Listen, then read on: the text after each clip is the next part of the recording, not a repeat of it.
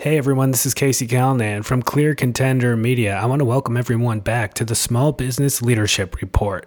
For more episodes, visit clearcontender.com/leadership. In talking with you a little bit before we even started the recording today, we were talking about this next bullet point I want to ask you about, and that's learning agility based on experiences that you've had in the past, applying the knowledge of what you've learned. This notion, it sounds like an academic term, but we all have experienced this, right? We build on our experiences and we take that learning. And now we encounter something like a global pandemic. You're a small business owner, and like the rest of us, you never faced and confronted how you were going to maintain social distance, how you're going to be able to open your business and maintain these safety and health protocols while you're doing that. But maybe you dealt with another situation in the past, and you can bring some of that knowledge forward, try to recognize, the differences and apply that knowledge.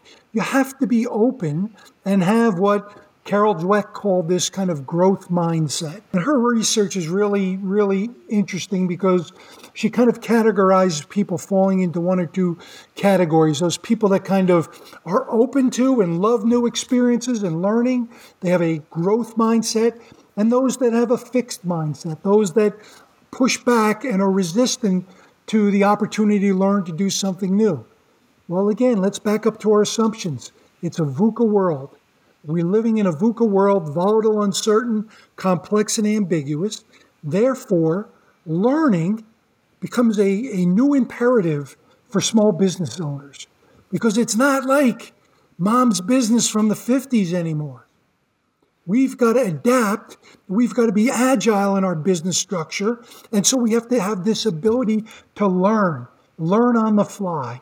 But today, it's important for organizations to build learning agility. It's important for them to build a learning organization. Have you ever, as a business owner, sat back at the end of the day frustrated that maybe one of your team members didn't handle a particular experience with a client or a customer well, and you just shook your head because, we'd been down this road before. Hadn't we learned this lesson before? Why do we have to pay to learn it again?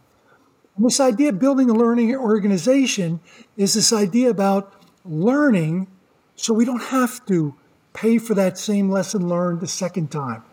And it's really important because, Peter Senge, in his book, The Fifth Discipline, talks a lot about this challenge. And he points to one person who comments something to the effect that learning is critically important in a VUCA world. In fact, learning is really faster than your competition, becomes the only source of sustainable competition. None of your competitors were facing in the pandemic either for a second time. All of you were in the same, boat, so to speak. And so if we can learn faster than our competition, that's a source of competitive advantage, isn't it?